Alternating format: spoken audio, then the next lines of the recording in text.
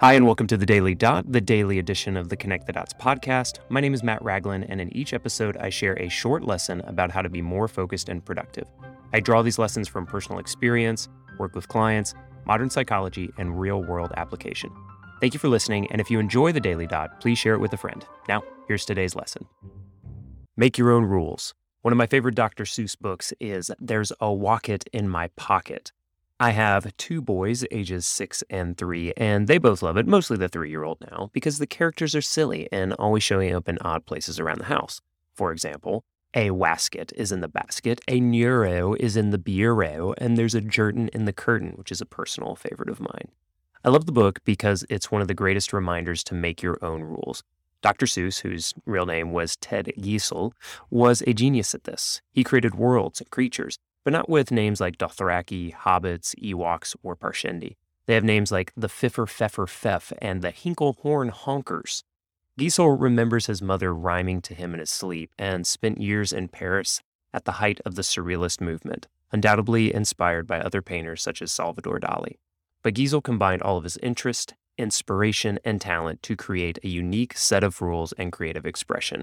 It may sound crazy, but you can do the same. The easy excuse is that you're not Dr. Seuss, which is true, and he would be quick to point out. But the more you do the work, draw on your own inspiration, and make your own rules, the more progress you will make to become the best you. I know that's easy to write, it's easy to say, it's easy to listen to, but it's a lot harder to implement. You may feel constrained by others' expectations, past commitments you've made, and rules of behavior you feel you should be following. One of the best reasons to start your own business, a side hustle, take on a new project or hobby is to make your own rules and goals. You don't need to do what other people want to expect, at least not all the time. You can design something that suits you best.